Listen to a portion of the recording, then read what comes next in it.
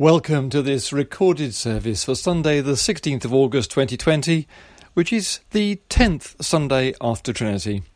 My name is Peter Walker and today's sermon is by my colleague the Reverend Fritha Middlemiss. The readings are read by Amy James.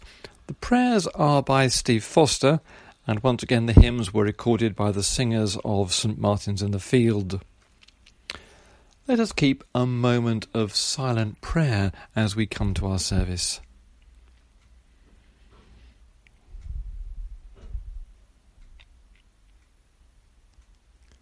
Our first hymn is Praise to the Holiest in the Height.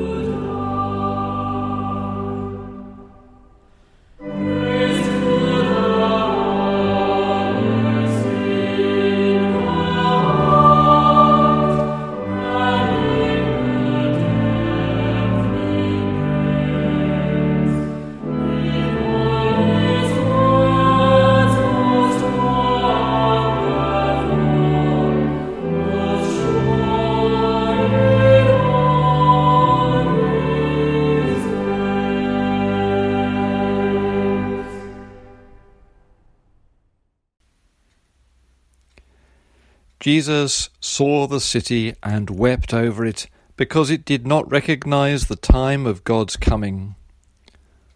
We confess our part in the self-centeredness, blindness and sin of the life of our villages.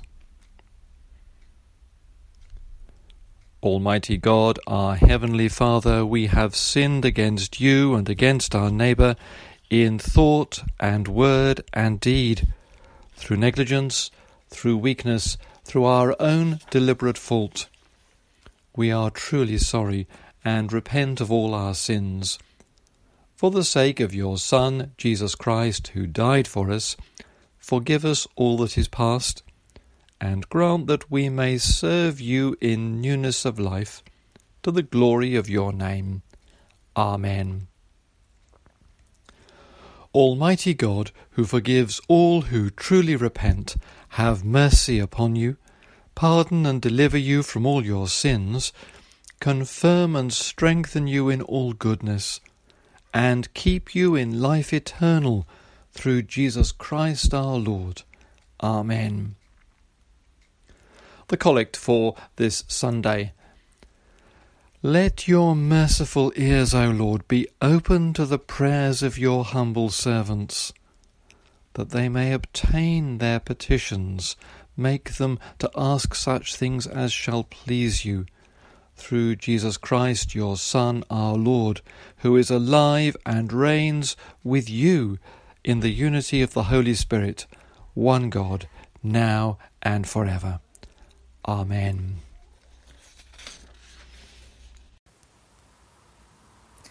Romans 11, verses 1 to 2 and 29 to 32.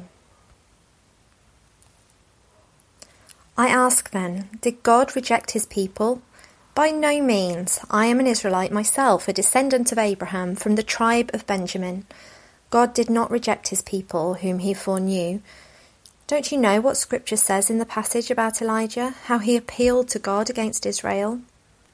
For God's gifts and his call are irrevocable, just as you who were at one time disobedient to God have now received mercy as a result of their disobedience. So they too have now become disobedient in order that they too may now receive mercy as a result of God's mercy to you. For God has bound everyone over to disobedience so that he may have mercy on them all. Matthew 15, verses 10 to 28. Jesus called the crowd to him and said, "Listen and understand. What goes into someone's mouth does not defile them, but what comes out of their mouth, that is what defiles them." Then the disciples came to him and asked, "Do you know that the Pharisees were offended when they heard this?" He replied, "Every plant that my heavenly Father has not planted will be pulled up by the roots. Leave them. They are blind guides. If the blind lead the blind, both will fall into a pit." Peter said, "Explain the parable to us." "Are you still so dull?" Jesus asks them. "Don't you see that whatever enters the mouth goes into the stomach and then out of the body? But the things that come out of a person's mouth come from the heart, and these defile them. For out of the heart come evil thoughts, murder, adultery, sexual immorality, theft, false testimony, slander. These are what defile a person. But eating with unwashed hands does not defile them." Leaving that place, Jesus withdrew to the region of Tyre and Sidon.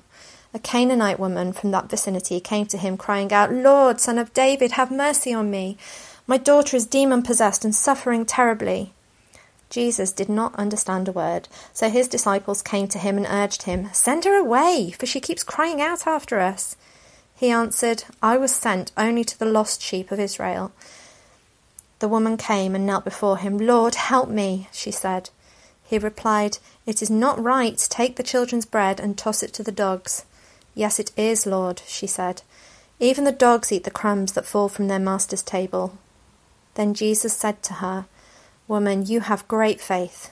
Your request is granted." And her daughter was healed at that moment.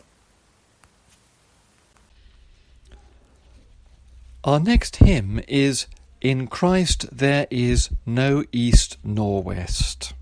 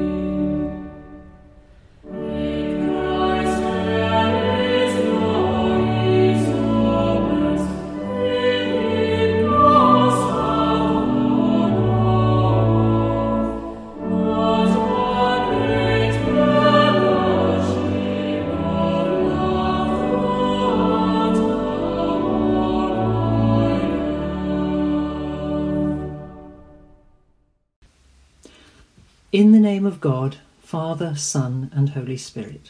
Amen. "The gifts and the calling of God are irrevocable," said Paul.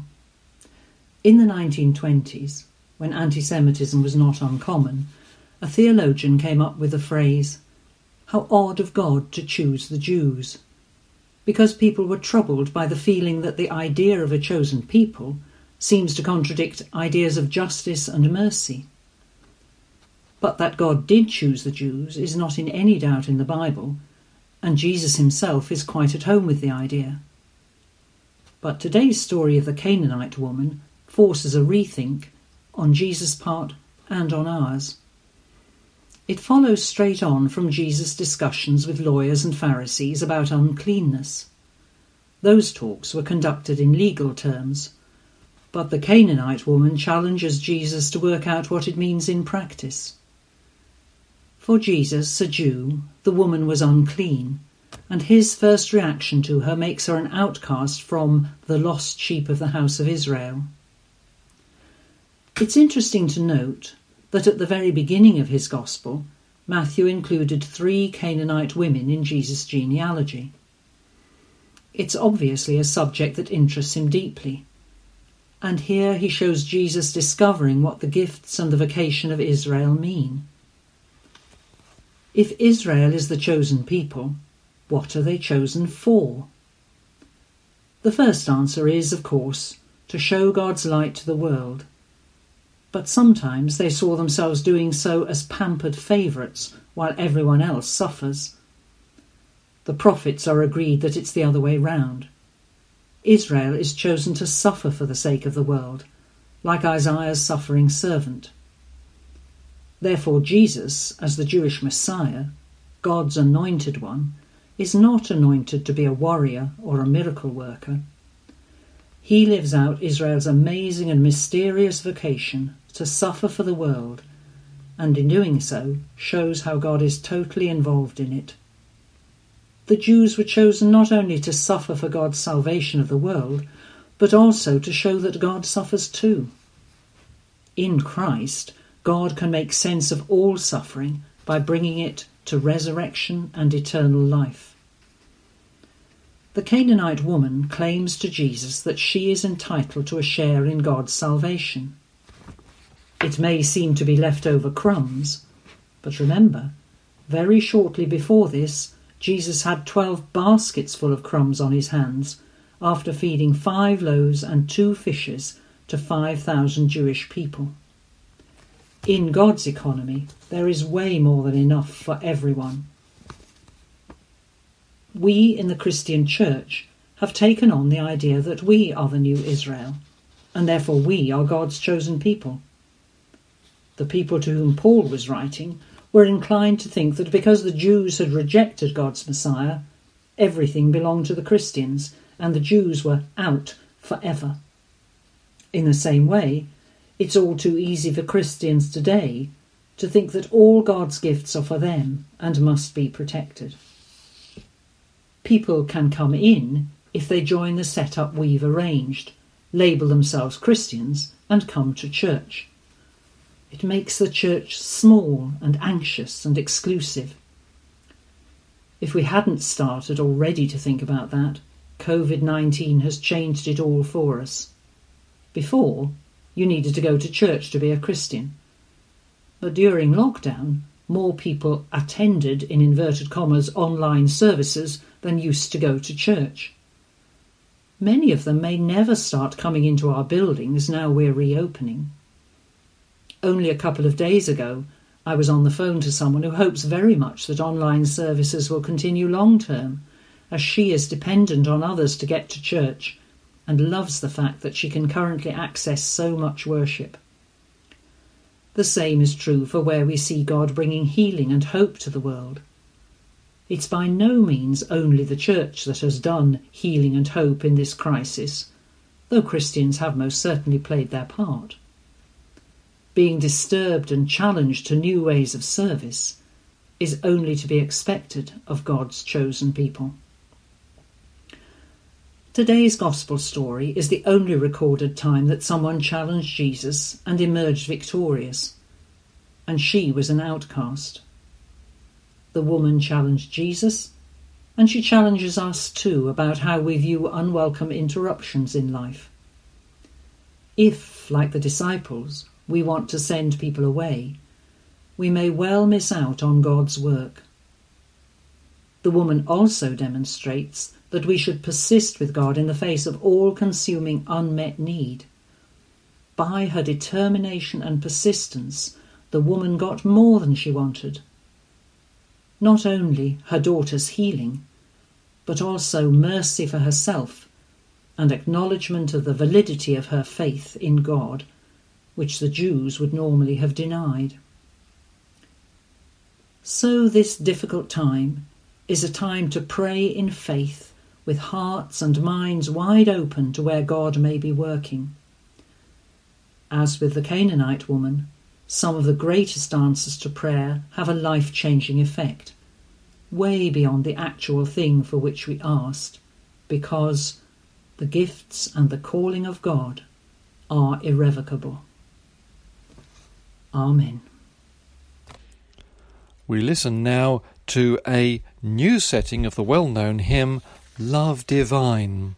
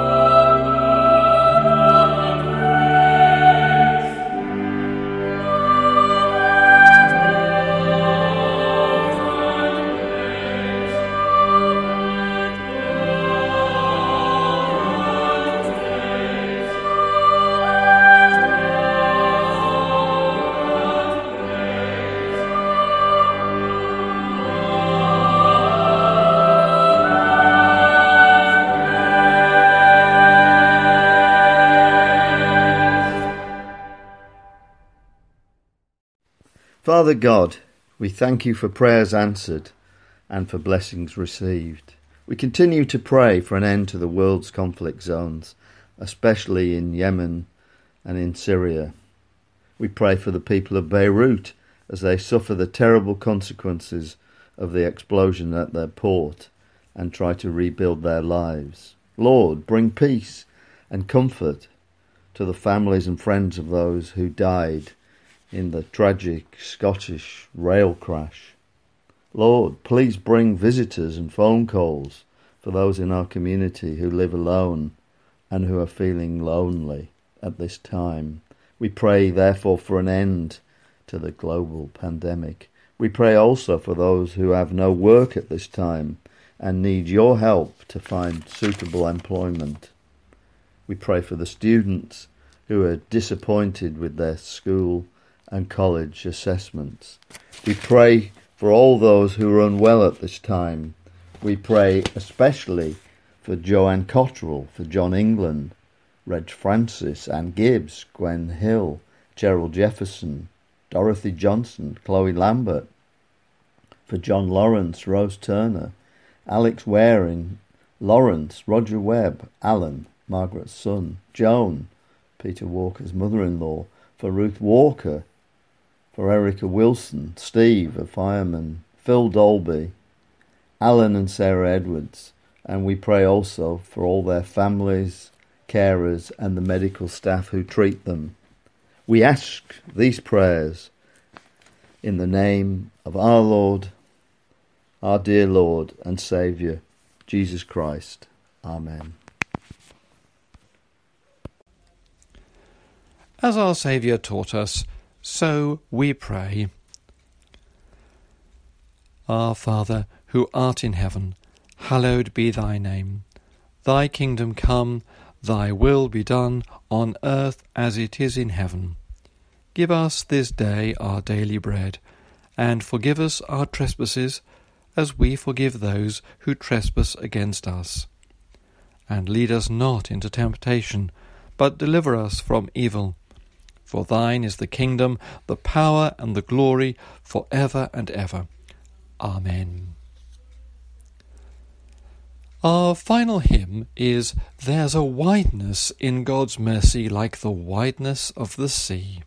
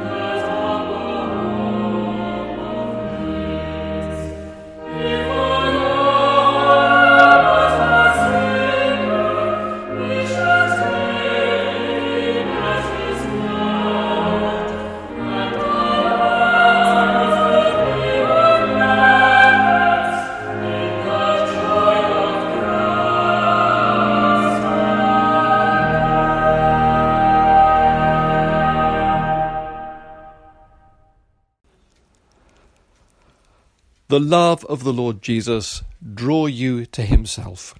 The power of the Lord Jesus strengthen you in his service. The joy of the Lord Jesus fill your hearts. And the blessing of God Almighty, the Father, the Son, and the Holy Spirit be amongst you and remain with you always. Amen.